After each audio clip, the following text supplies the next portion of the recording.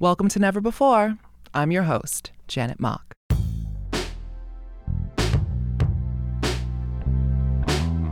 Have you ever met someone whose laugh feels like a warm hug? Whose jokes leave you reaching for tissues? Whose confidence is just pure goals? That's how I feel about my guest, Gabourey Sidibe. Gabby has quite the story, truly tailor-made for Hollywood. While in college, Gabby skipped school on a whim one day and auditioned for a film based on the novel Push by Sapphire. The director Lee Daniels instantly fell for Gabby, like who doesn't, and cast her in her first acting role as the lead in Precious. Upon release in 2009, the film and cast, which included Monique, Paula Patton, and Mariah Carey, and earned Gabby a Best Actress Oscar nomination. Nothing like that ever happened to me when I was playing hooky. But Gabby is just that special. She has since starred in American Horror Story and, of course, plays Blonde Becky in the TV mega hit Empire. Now, Gabby has a new book, This Is Just My Face, Try Not to Stare, a memoir that details her journey from Harlem to Hollywood. I speak with Gabby about carving out her own space in culture, her literal body of work, and the complicated dynamics of becoming your family's sole breadwinner. Whew, money.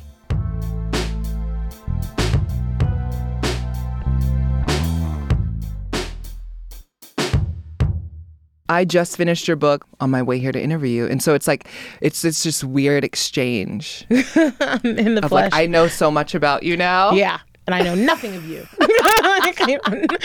Who are you? Who are you? How has the experience been? I know it's so new for you to have this out there in the world. Ooh, it's so strange. People keep telling me it's a really quick read, which strangely, it offends me. I wrote it for 3 years. I mean, it took like 10 months to get the first 100 pages down.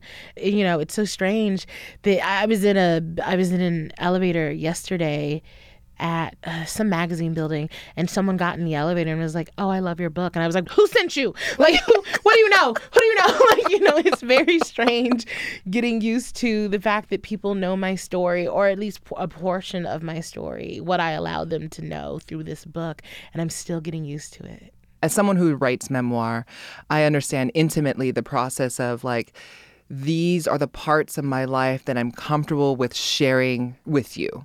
Right. So like the editorializing your life, the selecting, what pieces were you, I guess, kind of okay with sharing? And what pieces were you kind of like, I don't know if I'm going to put this in yet? I was not intending on writing a memoir at all. I thought it would just be like a collection of funny stories. I was like, oh, I'm going to write about, like, you know, being a fat actress, and I'm going to write about what's it like to be nominated for an Oscar and then to lose that Oscar. The first story I wrote is the first chapter about overhearing the want for me to be on the cover of Vogue in my fat Black body, but never actually being on the cover of Vogue. That was such riveting, complicated story. Immediately I thought of the term misogynoir, which is a term that a Black feminist scholar named Moya Bailey came up with.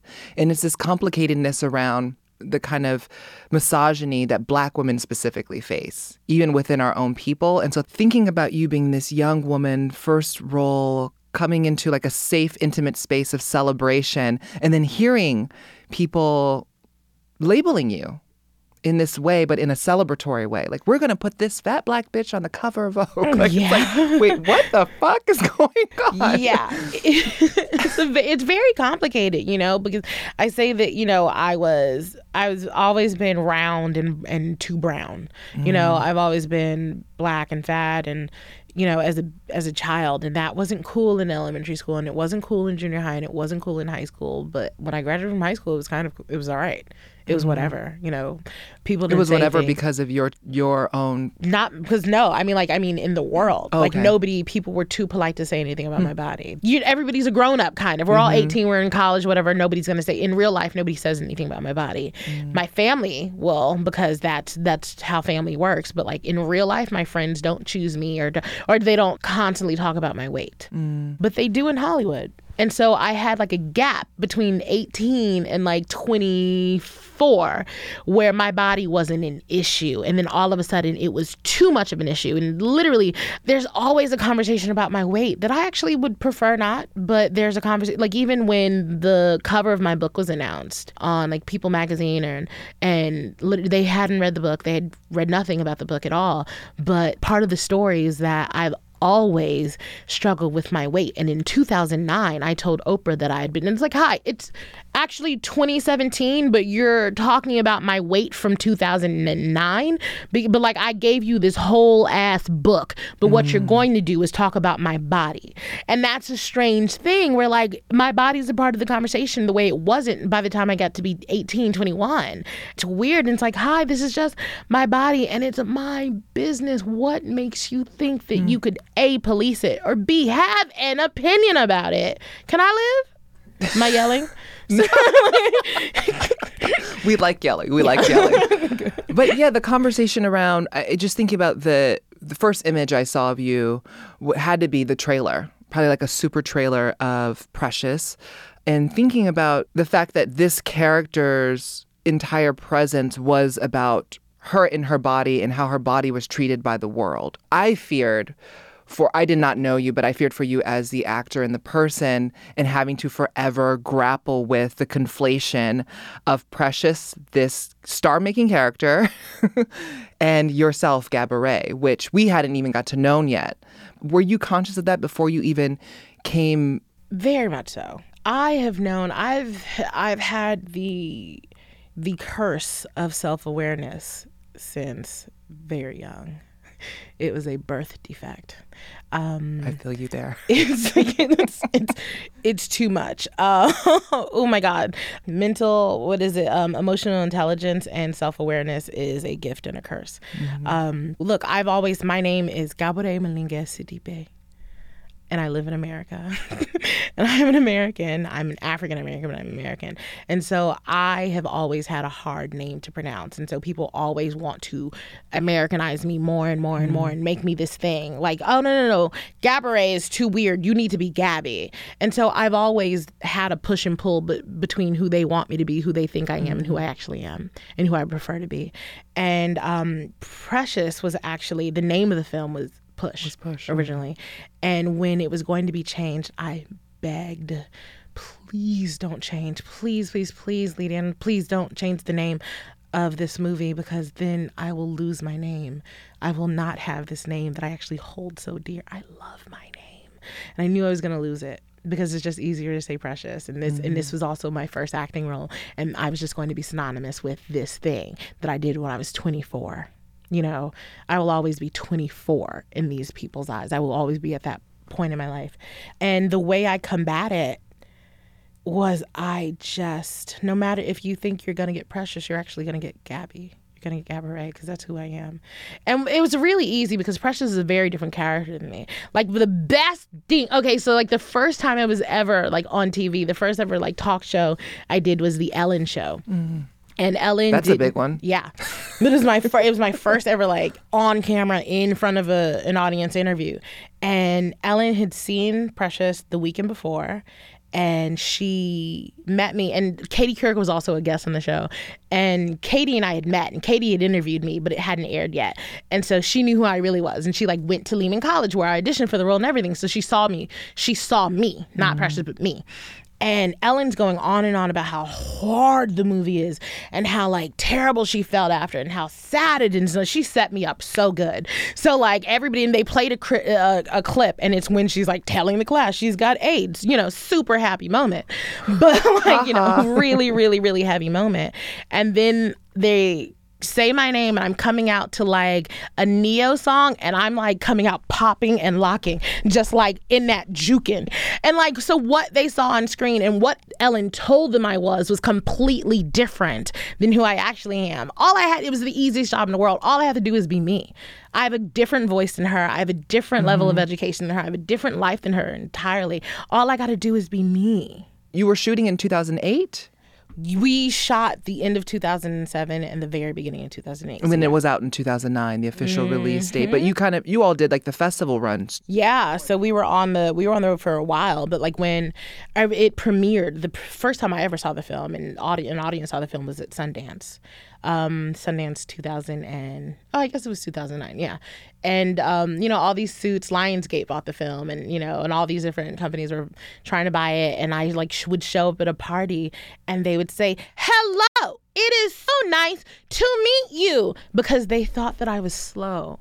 And these are film executives. These are film executives who have education, they're smart, but all they know of me is what they saw. All they know of me is Precious. As a woman and as a Black person, you know that what they see of us and what we actually are is very different. They'll see an example. They'll see a cartoon of us and assume that that's all of us. Right. I'm asking why don't we have the allowance and the space to be ourselves and then also express people that are outside of our imaginations or outside of ourselves?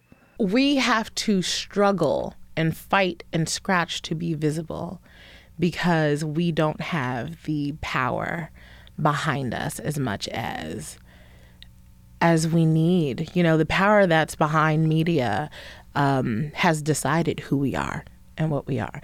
And so if we don't match what they decide, that's what they want to put out. When Empire was on and popping and Scandal and Blackish and all these things, you remember the articles that were so many shows of people of color, is it here to stay? And it's hi, I, as a Black woman, I am the crust of civilization, okay? You came through me, okay? But you've put me so far back there that you don't even remember or want to realize that you came from me. And so I'm a fad to you. But nah, fam, I've been here forever. And so we just don't have that power of visibility because they won't give it to us and they are refusing to relinquish it. Thank God for this podcast. Thank God for the internet. Thank God for Twitter and YouTube and all of these different ways that you can be visible, that we don't need your money. We don't need your network. We don't need you. We don't need your okay, because I'm visible, I am real, and I'm going to be out here and I'm going to be sickening and cunt in your face. You can come and accept it if you want, but either way, I'm going to do my thing. And thank God there are so many alleys where we can do this now. There are so many ways to get it done without their approval. But that's what's stopping it. But it's not stopping us. I that's what I love the internet for. I love it for. It's created this way for Black people to come forward and tell their own stories and to express themselves and to check mainstream media on stuff that is just crooked and wrong and making us navigate these, as Melissa Harris Perry says, these crooked rooms, right? You have very strategically placed photos within your memoir. And one of my favorite is you in between impossible standards of beauty. You have Mariah Carey to your right or your left, and then on the other side of you is Paula Patton. The gorgeous Paula Patton. Not to say that Mariah ain't sickening and gorgeous her damn self. Well, you have these biracial angels next to you, basically. And I conventionally attractive, all of the things that they have. They are celebrated for their beauty. They're celebrated for their talent as well, but their beauty is, everything. It angered me. It was so funny. It angered me so much. And I was just why did they not give her a glam squad earlier? She is the star of the film. It's okay, so everyone's wearing false eyelashes but me. I didn't know that the steroids were here. It's like baseball. It's this weird thing. Once you're in it, you kind of understand how the world works. And it's not so much to stamp down on your natural style or anything, but it was the resources.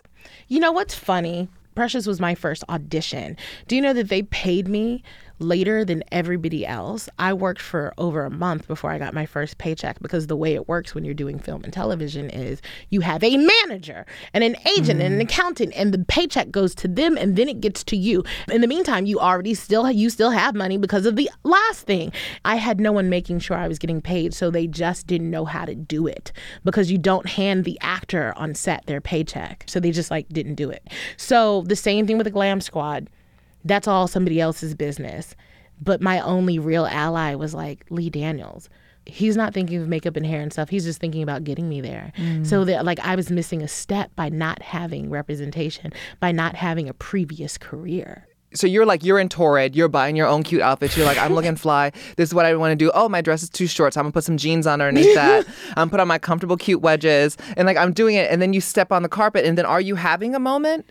Here's the thing. I lean in. At my previous meeting, I'm talking to these people that I don't know, and my braid fell out. I have braids in my hair. My braid just slipped out on the floor. I picked it up and put it in my pocket. And I was like, my braid fell out, y'all. I lean into awkwardness. I'm not gonna pretend that everything is fine. I'm not gonna hide it from you because we all see it. I'm not gonna lie to you. I can't do it. So what I did was I just leaned in, and I was like, this is my life. Paula Patton to the left, Mariah Carey to the right. Mariah Carey wearing millions of dollars of jewelry is to my right, and they're both sickening and thin with beautiful hair, and they're comfortable in heels, and I am not yet. But this is where I am, and there's nothing we can do about it. I was like fully wearing Payless shoes. And I mean, like, at this point, like, I didn't really consider the blogs. They weren't, like, tearing me apart yet, but they did. I've never been to Cannes before, but I could see that they were kind of in ball gowns. So I just went to the prom section on Torrid because what I know of a ball gown is what I know of a prom dress. Like, at that point, I hadn't been to the Oscars. I hadn't done any of that stuff. I did the best that I could because that's all I could do. And thank God at that point, you know, Monique, whenever she was around, she would have her makeup and hair team do me, but she wasn't around for that. And so I would do it a lot on my own. And nobody thought enough. No, like, a lot of people didn't remember to think better for me because usually the lead actress has had previous experience with this, and I just didn't. But then eventually, obviously, the Oscar buzz comes around. They know that that's coming. Is that when the infrastructure just kind of swoops in, or the manager came in, and then you got the stylist? The stylist came through Lionsgate, who bought the film. So that's when it started. But, like, I remember, oh, my God, it was so meager then. I had to go to oh, my God, I haven't even said this word in a while. I went to an internet cafe.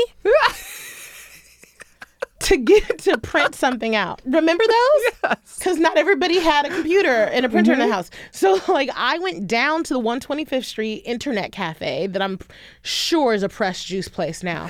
Not sure yet. Of it. It's a pressed juice place for dogs specifically. And I was printing something out, and I think I Googled myself, and this is way before, and this is before Sundance, before anything. And I Googled and I saw that I was on an early list for the Oscar contenders. And I was like, brr? And I called the producer, Lisa Cortez, and I said, Lisa, my name is on a list for Oscar. What do I do? Is this true? And she's like, yeah, that's true. I was like, but did you do this? And she's like, no, I didn't do that. And I was like, but what do I? She's like, you don't have to do anything. This is happening. But, like, to explain to the lead actress of your film that, like, I didn't go to Juilliard or anything. I wasn't 7 years old doing my Oscar speech in the mirror. This is a complete surprise to me. Like, I write about how, like, I had no real personal style that I thought was good enough. I love when you talked about the references. She was like, what do you love in fashion magazines? The stylist. And you're like, what? But I just love the way that you don't go out and, like, give us over contextualization of, like, your personal experiences. Instead, you're just like, why would you even think that I would look at fashion magazines and think that I would want to wear anything that these people that look nothing like Nobody me, number like one. Me. The closest thing, like, my closest, like, fashion reference is Kim from Moesha, because that girl was dark skinned and chunky. Cosmo, Vogue, none of them have ever offered me until it was me. So I had no point of reference. And what is that like? Because, like, you also came to prominence before we were having all these grand, like, super woke conversations around body diversity and, you know, feminism looks so many different ways and Black Lives Matter. Like, you were coming to prominence in an age where Twitter was just starting to pop off. So people Twitter was hardly a thing. Yeah. Yeah. People were still wilding on Facebook. Yeah, exactly. MySpace is still it, I think. True. It's Top eights. Yes. But it was before, like, the Ashley Grahams of the world, before Danielle Brooks, before all of these great people who offered more diversity in terms of body and skin color and hair texture, and before the natural hair movement became a thing. And so, like, you come out in this body, with this talent, in this film that everyone's talking about. And you're also just a young woman, too. Yeah, I was 20. When the film came out, I was 26. I mean, there were think pieces about whether or not I should just be constantly in the gym. Like, how dare I be on TV? I need to be in the gym. I need to apologize for the way my body looks. I need to constantly be talking about how I just want to be healthy or I want to die. Or just like, I hate myself. I cannot tell you how many interviews I had where they're like, so you seem really confident, or what's that? Where are you? Like, there were like, do you want to diet? And it's like, do you think I don't know what the fuck I look like? I have a mirror. I can see what I am. I can see what I am. Or also, do you think that this is the first time I've existed in this body, in this world? And don't pretend like I don't look like your mama. Don't pretend I don't look like your aunties. Don't pretend that I don't belong here, that I don't really exist, because I do exist. And yeah, this was before any of that. And I never wanted to talk about my weight. I didn't. I don't want to join. I did, like, and when all the movement started happening, I didn't want to join the body acceptance movement because I thought I would be a detriment to it, because people would comment like, oh, she's promoting like a really unhealthy lifestyle, and she's promoting being fat and beautiful, and that's not true, and it's really unhealthy. And it's like, I'm promoting a movie. I'm promoting a TV show. I'm not telling you what to eat, what not to eat, because the honest truth of it is I have had several trainers throughout my life. I have been on every single diet throughout my life. I know what I look like. People pretend that they care about my health by calling me a fat, disgusting bitch. You do not care about my health. You are just a giant gaping asshole. And you think that you can have an opinion about me, but this is my body. I'm not out here in these streets writing think pieces about how your dick's too small. Woo, sorry, I was taking over. Sorry. Someone else entered the room. Woo, she's left. Sorry. And now Gabourey's back. Ooh, hello. Sorry. I know you say you were surprised that this became a memoir, that it grew into a memoir. I still read it as both, from your original intentionality of having it be these like funny stories, but it's like these funny stories, you as a girl, a black girl, a big black girl, talented black girl in the world that takes up space in so many different capacities, who is grappling with the world, right? But is using humor as a cushion for these things. / defense mechanism. / defense. Well, yes, that's for you to say, right? So / defense mechanism, but also it's also graciousness for us who don't want to deal with it as readers. You're enabling us to face ourselves, right? And the harsh truth, because hearing you talk about how you're like, these people asking you about your body, and you say, don't pretend that I don't look like your mom, your aunts, your grandmothers, right? The women in your lives that you love, but you push away. Yeah. You know, I write every word of this book, and it's about I'm responsible for every exclamation point, every period. I'm responsible for everything. And so I can say, this is who I am, but just it's human nature. When I say this is who I am, you still see me through the filter of you, which is great. Like if I say I like tomatoes, you think about how you feel about tomatoes instead of processing what I feel about tomatoes, because that's what life is about. That's how I, view people too, through my own stuff. But I don't want to tell you you ain't shit. I wrote this book for me and the money, but I wrote this book. I didn't. I swear to God. I mean, I would have given this book away for $7, but I got them for more. But I wrote this book because of what it was doing for me in my life. It was helping me to accept the things that I've been through and not just take the negative away, but see the positive. So that's why I say it's by me, for me. But I think that there is power in telling your story. The same way there was so much power in Precious. Like, even though I'm not Precious, I can't tell you how many people from entirely different races and walks of life and genders and sexualities and all this would come to me in ages and say, this is me, a 70-year-old white man, I was Precious. A 13-year-old Asian girl, I am Precious. There is power in sharing hurt. And there's power in sharing humanity. And that's what I'm trying to do in this book. Or that's what I'm not trying to do. I'm really not. I'm just trying to see myself. And so it is wonderful if you can see you, but that's really your responsibility. But thinking about how you, because even when I was writing my parents and writing my loved ones, but specifically my parents, I felt like my sibling struggles I could not write about because I felt like it was unfair for me to write about their stuff in my book. But I remember I was like, my parents are fair game. I'm writing everything the way that I see it.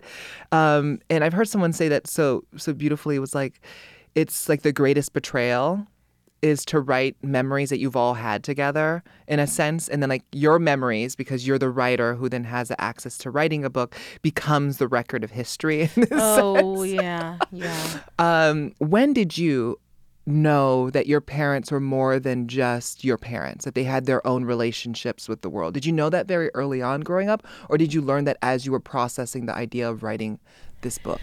Well, I think learning that my dad had any relationships outside of me, as there was only two of us. We had a very small family. It was my mom, my dad, and my brother and I, and we were a family of four.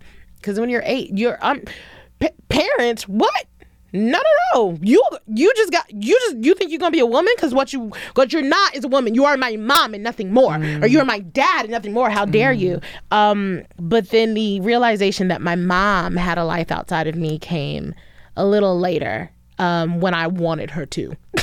When I was like, kind of like, you need to have your own. But also my mom's like an amazing singer and has had has a fan base or whatever. Alice Tan Ridley. Yes. Mm-hmm.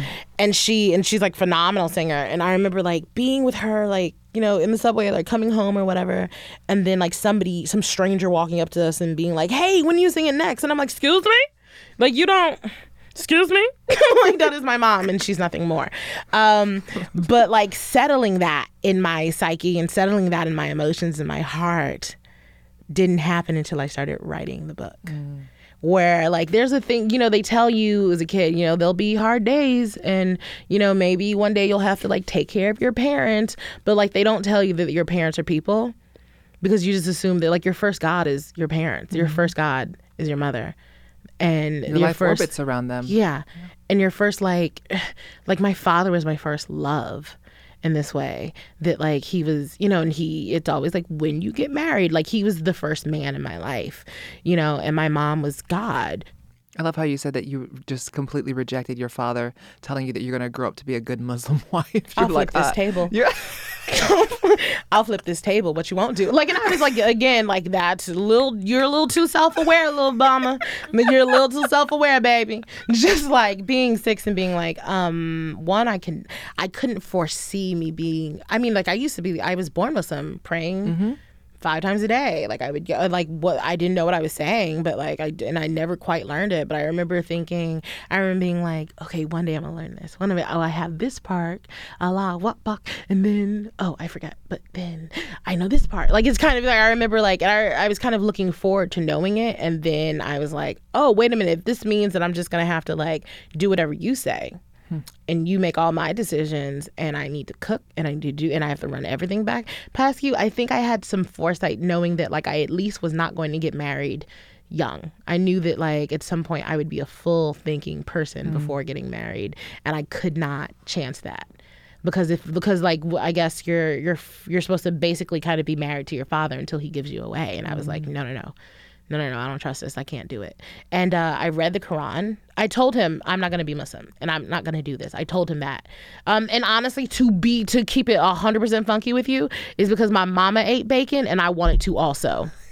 That is the honest to God truth. My mama was my mama was chilling, eating bacon and living her life happily. And I said, I want some of me. I want some of that, God damn it. And my dad's, you can't eat bacon because don't eat that, you're Muslim. And I was like, well, let me rethink this Muslim thing. And he's like, you can't rethink it. You're not old enough. And I was like, I want to. And he's like, well, then you have to read the Quran. And I was like, bet. He didn't think I would. They never think I will, but I did. And I was like, oh, the way this is, and I get it's definitely it's a really special, amazing thing that has changed so many people. Those that are Muslim that have chosen to be Muslim, it works for them. And I knew at 6 that it wasn't going to work for me, and so I opted out.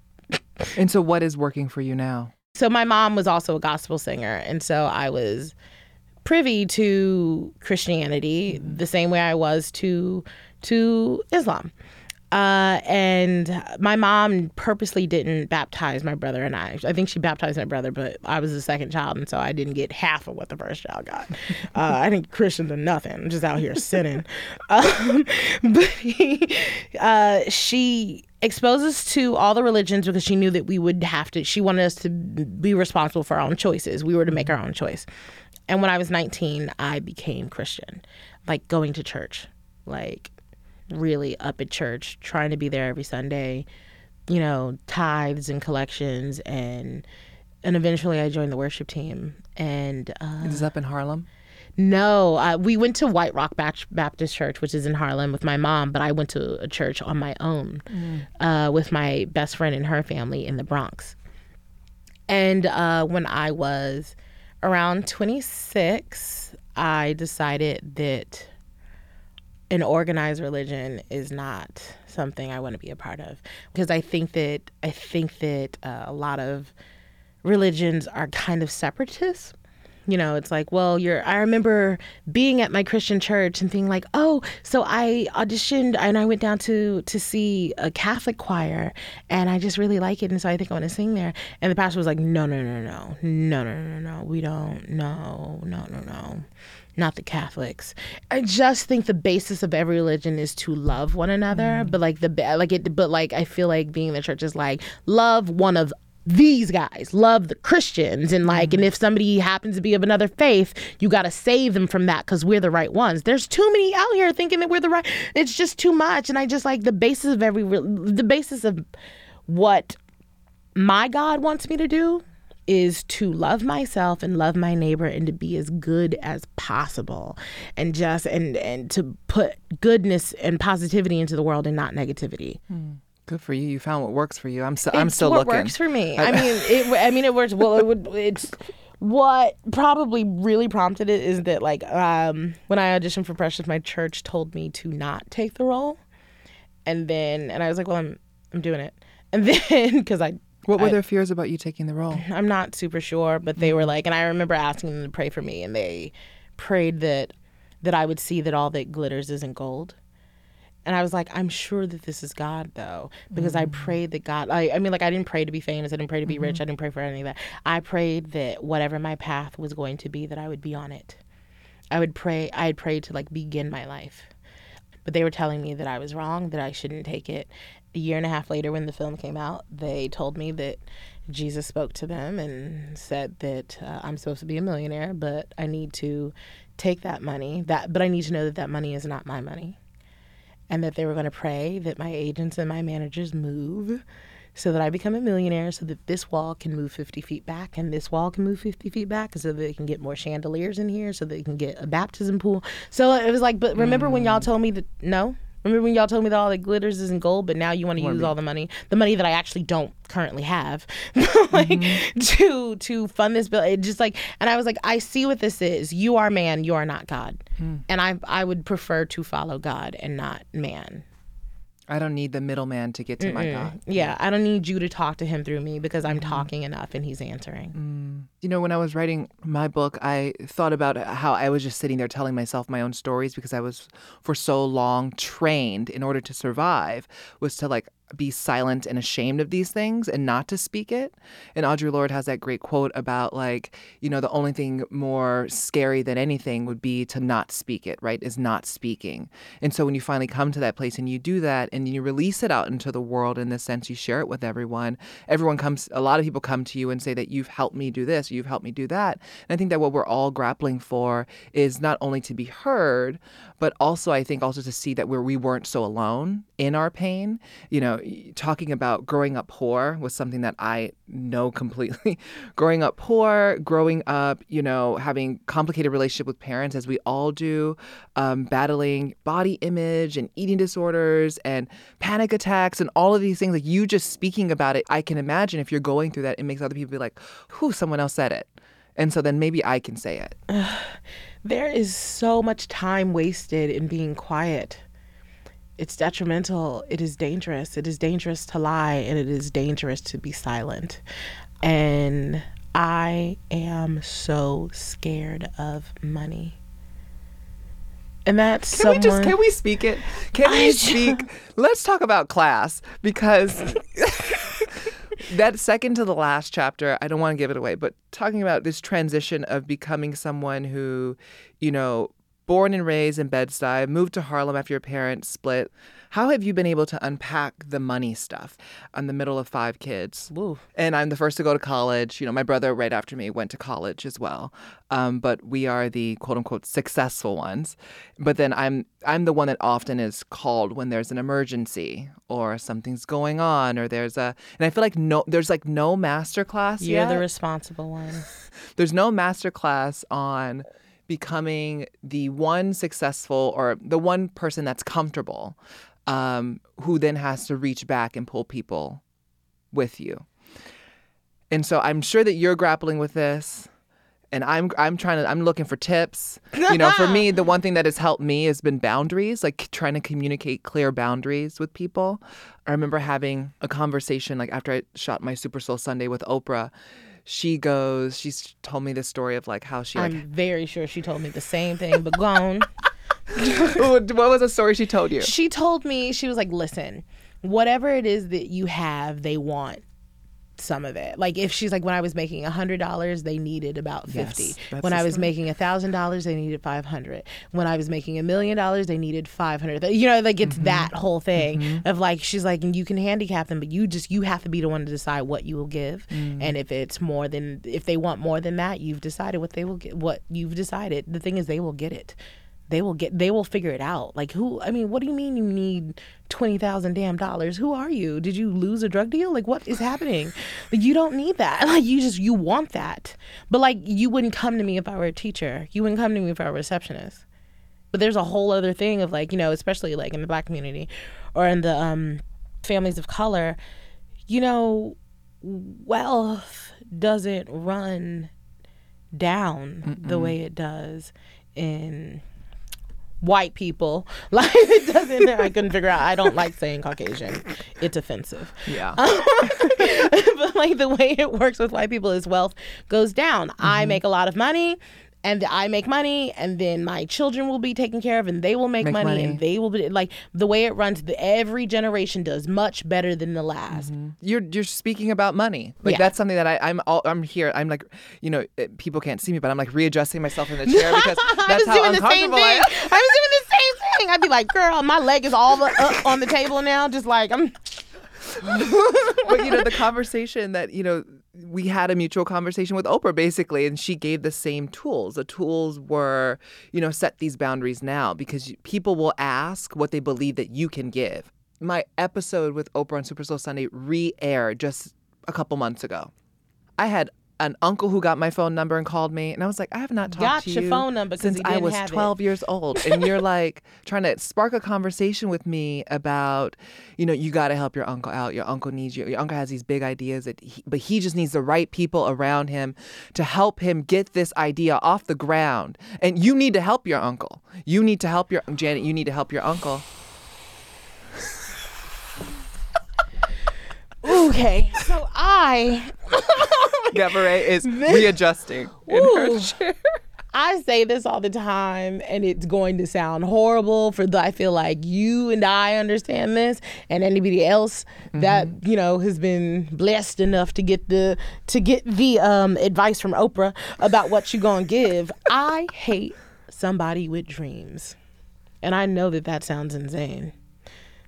But I hate people with dreams that think that I have something to do with those dreams. I don't have, your dream is to have my money.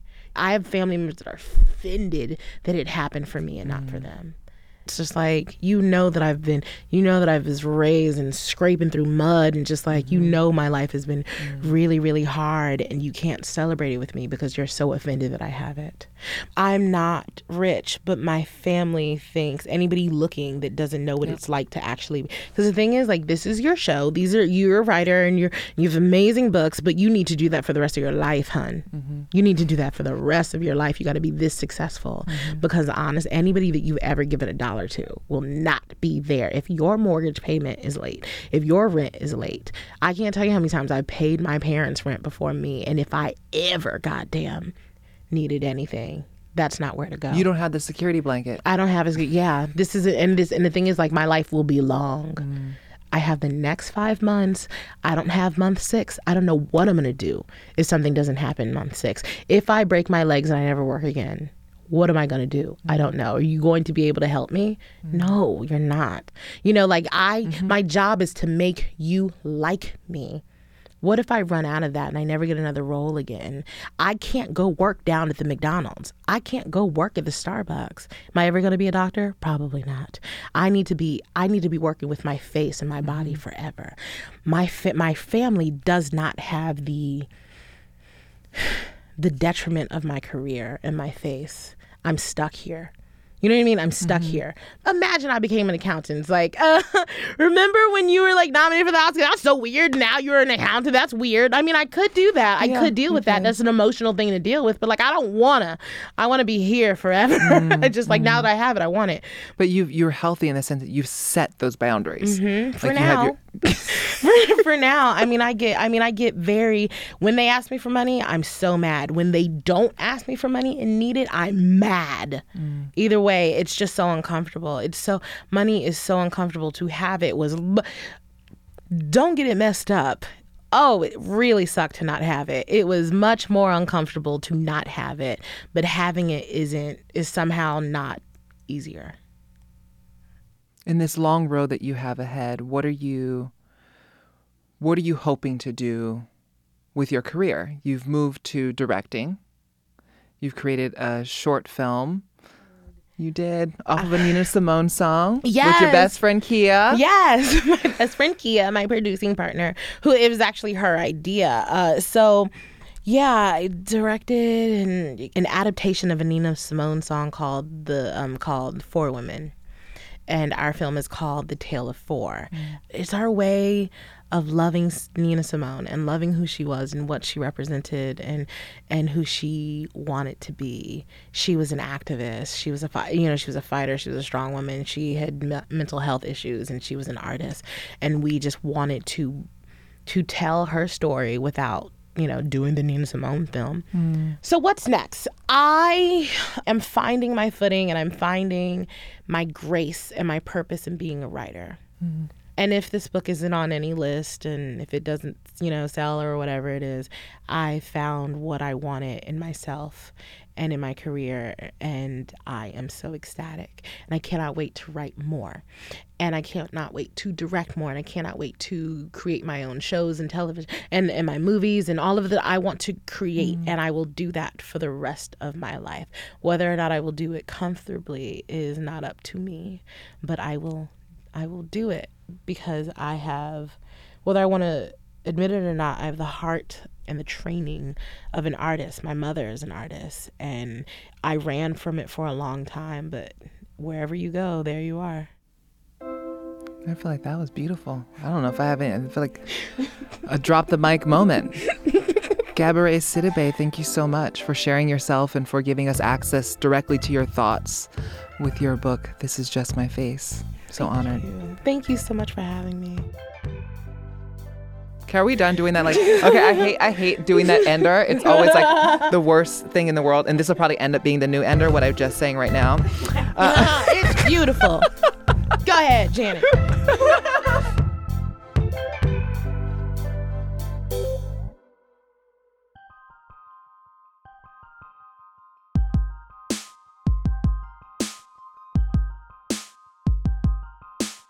Never Before is a product of Pineapple Street Media and Lenny Letter. It was produced by Jenna Weiss-Berman, Ricky Novetsky, Josh Gwynn, Liz Watson, and Barry Finkel. Our executive producer is Lena Dunham. Special thanks to Max Linsky and Ben Cooley. Our music is by Hansdale Hsu. Now here's Lena Dunham to give you a little hint about next week's guest. Iconic, radical, trickster with a heart of gold. If you like our show, please subscribe and rate it on iTunes. It helps more people find out about our show. So please go do it.